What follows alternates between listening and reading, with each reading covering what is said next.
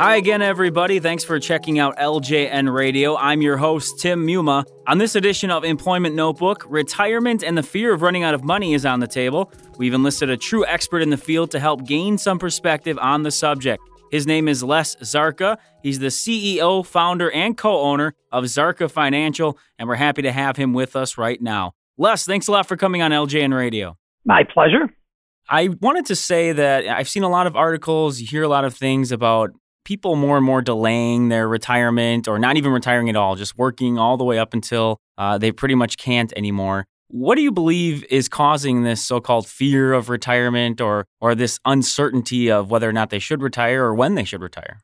Well, I think there's a number of factors that go into this. One is that it is a legitimate fear. I mean, if you look at, I've been doing retirement planning for 30 years. I mean, it's a completely different world today than it was, 30, 32 years ago. Mm-hmm. If you look at someone that was retiring back then, a lot of those folks had monthly pensions coming from a large corporation or utility that they'd worked for. So they had Social Security plus a nice pension coming in. Sure. You're looking at, since that time, people are living much longer. And not only are they living longer, but they're living healthier, which means that, if I'm in my 70s and 80s, I'm still playing golf. I'm still doing things that need to take money. It's not something that you're just sitting at home on a rocking chair, waiting for, the Grim Reaper to call on you. Right. And then the third thing is on the investment environment. I mean, think about this. 30 years ago, you were getting double digits on a CD.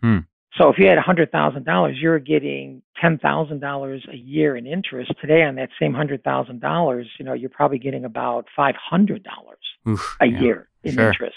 You combine those, and of course, people, and especially, you look at the last, 15 years, we've seen 250% drops in the stock market. You throw all this into a bucket, and then, someone that's looking at the prospect of retiring now is like, holy cow, how am I going to make this? Mm-hmm. I'm living longer. I need more money. I'm in an investment environment where, it's scary as heck out there. And my safe money, bank money, things like that isn't earning anything. So a lot of folks are delaying their retirements because they're just very, very unsure what's going on. And they figure, well, the devil I know is better than the devil I don't. If I keep working, at least I got a paycheck coming in. I don't have to rely quite as heavily on my investments. And so they're just putting off retirement.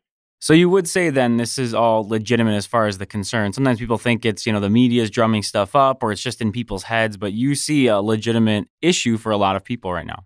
Oh, there's no question. I mean, like I said, I've been doing this, for 33 years now. And, when I sit down with someone, many, many times, my recommendation is don't retire. Keep working for a few more years. Right. And usually the big issue is that, they may have accumulated a nice amount of money. They may have, that $500,000 or $1 million or whatever. But when you translate that into how much income that money can actually produce in this, in this 0% interest rate environment, it's staggering. Sure. Believe this or not, today you would need about 8 times as much money to retire. Wow. To have the same income as you did just in 2007. 2007, really? Holy Because cow. interest rates, think about this for a second. In 2007, a 6-month CD on $100,000, you're getting $6,000. Sure. $500 a month. Today, you're getting maybe about $40 a month.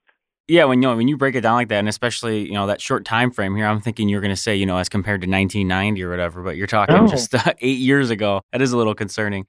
Let's talk about a little bit, if you can, fill the people in on maybe some of the thoughts, the strategies, the activities that do lead people into sort of creating their own situation where they are likely to run out of money or they can't retire. Are there certain things that you see people doing that are essentially bad habits and get them into this poor situation? Yeah, there's the pre-retirement bad habits and then the post-retirement bad habits. Okay. So the pre-retirement bad habits would be, quite frankly, just not saving enough. Living for the day, carpe diem, seize the day, and they're spending money that maybe in a previous generation would have been going into a 401k. Today it's going into a car payment or a vacation home payment.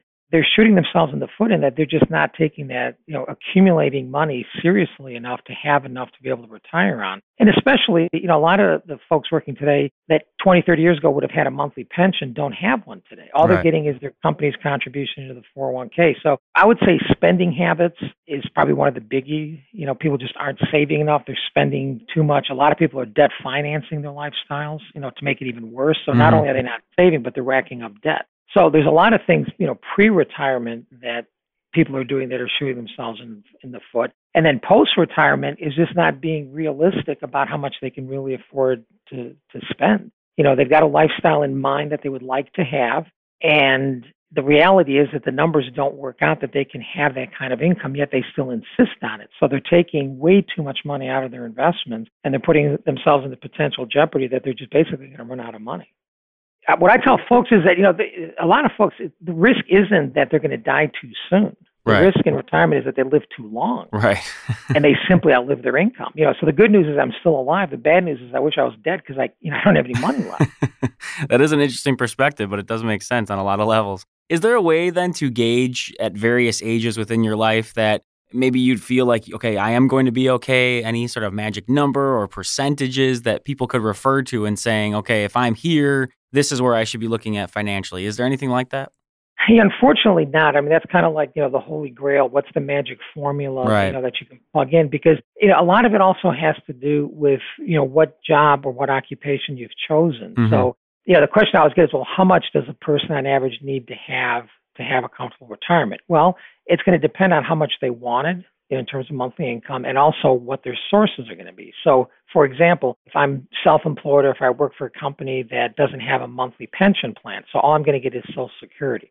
Well, then that person needs to accumulate a lot more in investments because it has to generate more monthly income. Right. Someone that works for the federal government or they work for the state or they're a teacher or something like that where they're going to get a nice monthly pension, then they don't have that same pressure to have to accumulate as much on the side. So that's why it's so hard to say, there's no magic number because it really depends on what your sources of income are going to be, in addition to, whatever Social Security you may have. Right. If you want to just a very, very rough rule of thumb, someone that's younger, that's in their 20s or 30s, if you can put away 10 to 12% of your pay into like a 401k or something that's in retirement, you're putting yourself in a very, very good position that you're going to have a comfortable retirement. Now, obviously, there's going to be other factors that come into play. Sure. But if you can be disciplined at a younger age or early on in your career to put a high percentage away, you should be okay. Again, I think that's great just to have any sort of guideline. And of course, if people want, hard numbers and look at their own personal situation, that's why we have experts like you, of course, to try to get in touch with. Now, let's say that it has gotten late in the game for somebody. Maybe they are kind of looking at a precarious situation in terms of their money versus the years that are left to live, like you kind of talked about. And they should essentially be retiring, or it should be happening soon. Are there any things that people can do to sort of quickly get themselves into a better situation if they are up there in age? I mean, is it just a matter of delaying that retirement? Are there sort of high risk strategies they could take that maybe could speed things up, or are we already past that point if you're older in that way? Frankly, the last thing I'd recommend if someone feels that they're already a little bit behind in the game, it would be a high risk strategy because that can very quickly put you into a desperation situation as well. Sure. So I would say, almost the opposite. Okay. Is that if you're way behind, you would probably, there's things you can control, right, and there's things you can't control. And so you want to focus on those things you can. So if someone's late in the game, the first thing I would recommend is take a very hard critical look at where your money's actually going. What are you spending things on? Because what you don't want to have happen is, let's say you're currently living on, $4,000 a month. And then you go into retirement a year or 2 or 3 years from now, and all of a sudden you have to drastically cut that back to $2,000 a month. Mm-hmm. What you want to try to do is position yourself during the remaining years that you have to work is to, number one, cut back those fixed expenses. When you look at your money going out the door, there's two categories. We break it down into discretionary and non-discretionary. So non-discretionary is your fixed expenses, utilities, mortgage, food, insurance, those kinds of things. Right. Discretionary are things like entertainment, things that you do have some control over, or how much you spend on gifts, presents, or things like that. Mm-hmm. The strategy would be that when I sit down with these types of situations is, okay, so what can we do over the next 2 or 3 or 4 years that you're still working to cut back on those fixed expenses? Okay. And it may entail, let's downsize the house so that we cut the mortgage payment down. You cut down the utility bills, the taxes. What can we do on that fixed expense side to get it down? And at the same time, what can you do between now and then to try to increase your savings as much as possible? Now, I'll tell you, saving, even if it's a lot more over a relatively short period of time, like 2 or 3 years, isn't going to have a material effect on your retirement. Right. You really need to start that early on. Cutting your expenses will have a much bigger impact on being able to salvage that retirement. So going into retirement, you want to try to get down those fixed expenses as low as possible. Sure. And that's kind of the other part we wanted to discuss was the idea of, we don't want anyone, of course, to be in that situation where it feels like it's too late or it's getting to that point. So how early should someone really be starting to think about their finances for retirement? I mean, what do you suggest? Well, the obvious answer is you want to start at the day you get your first job. Sure. Yeah, because the reason I would say that is, number one, you want to start developing good habits. Good habits are just as easy to develop as bad habits. Mm-hmm. So if you can, your first job out, and it may not be the whole 10%, because obviously you're not going to be making a whole lot of money at that point with your first job, more than likely. Put away 5%. Put something away into your 401k. Because I'll tell you what's going to happen is once you start seeing that account balance grow, it gets addictive. Sure. And you really, and you now you're starting to form this pattern of, gee, I kind of like this. I've only been in this plan for 2 or 3 years and I already have $20,000. So maybe I'll put a little bit more into it. So I would just say that the earlier you can start, the much better off you're going to have. The other thing it'll do, frankly, is it'll give you a lot more options at the end. Sure. I've got clients today that have been very disciplined in their lives, and they've always put some money aside. They're sitting at 58 or 59 right now, and you know what? They can retire. Or they got let go by a job, and instead of panicking because now they're like, oh my God, what am I going to do? I lost my job. They're like, you know what? I'm just going to retire. But that was because of the decisions that they made 30 years ago. Right. That allowed them to put yourself in a position where you can say, yeah, you know what? If life deals me a crappy hand, it's not going to affect me. I can laugh at it. Yeah. No, I think that's great. I think people need to always hear that, even just be reiterated a little bit about the starting early and understanding that, the cliche being it's a marathon, not a sprint. And that, obviously as you said, the good habits you form early are going to really help you down the road. Let's say somebody is a little, maybe in the middle of their career or maybe somewhat early, but they never really were thinking about it. They really didn't get started. What would you suggest as some small steps to at least start in the right direction? Because maybe they're unsure about what exactly to do. Is saving, as you mentioned, is that enough just to be saving? Investments? I mean, what do you talk about as far as maybe a small step to get somebody going in that right direction? Well, the first step I would say is at least get an idea of what path you're on. Figure out, so based on what I've already put into my 401k, even if it's a little bit, based on what I'm already putting in right now, I might only be putting in a couple percent plus the company match. We just run the numbers and say, okay, if you didn't change anything at all, right, and then let's say you're 40 and you retired in 20 years, where would that put you? That's what I call your reality check. So at that point, you look at that and say, great, I'm going to have $2,000 a month to live on. Man, that's disappointing. So let's go back and say, well, what is it that you'd like to have? Okay, well, I'd like to have 4,000. Fine, Mm-hmm. Let's reverse engineer it. What do you have to put away today? Right. Because if you can put concrete numbers to it, it's a lot easier to achieve a goal. It's kind of like if you sat down and said, well, I'd like to lose some weight. Right. And then you say, well, I'm going to go, versus I say, I have a wedding coming up in 3 months and I need to lose 15 pounds. If I work it backwards, that means I need to lose 4 pounds a week or whatever it is. If you set more definitive goals that are measurable, it's a lot easier to achieve those than if you just set this nebulous number of, well, I'd like to have a comfortable retirement. Mm-hmm. Well, you got to define that. How much income, what does that mean for you? How much monthly income? What are your sources going to be? What does that mean that I need to be saving on a monthly basis? Because once you have a more definitive plan, it's a lot easier to stick to it. Sure.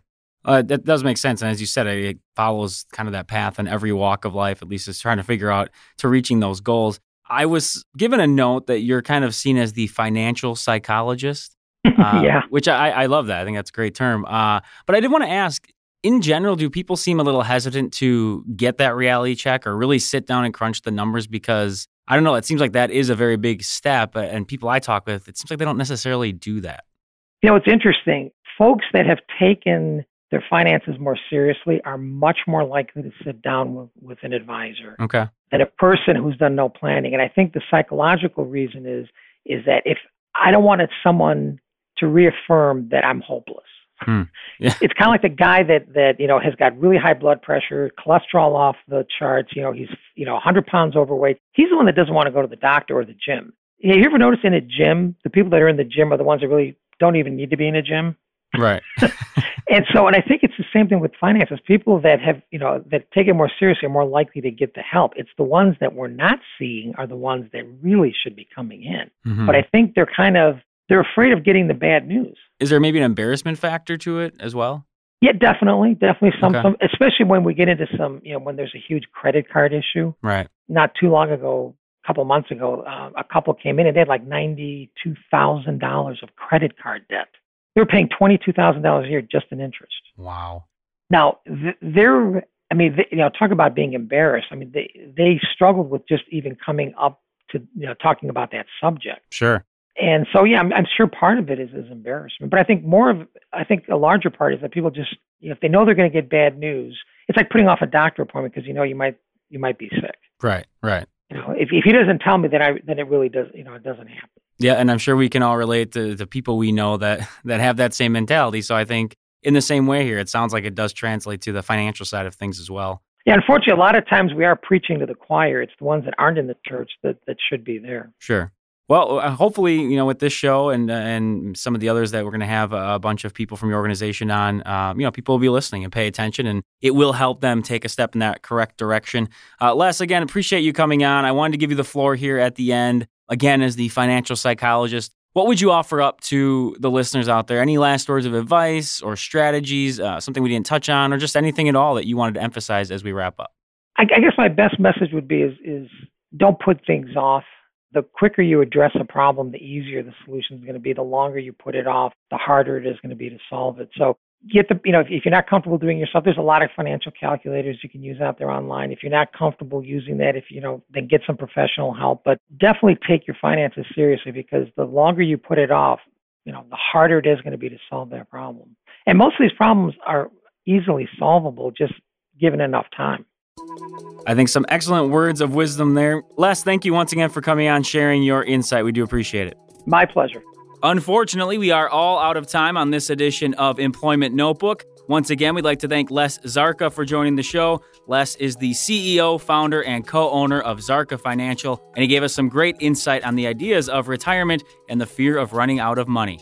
If you have any feedback about this show, or maybe you have an idea for a future episode, shoot us an email to ljnradio@localjobnetwork.com, or you can reach out to us on Twitter @TheLJN, and you can find all of our LJN Radio episodes on iTunes. Just search LJN Radio in the iTunes store. For everyone at the Local Job Network, I'm Tim Muma. We'll talk to you later.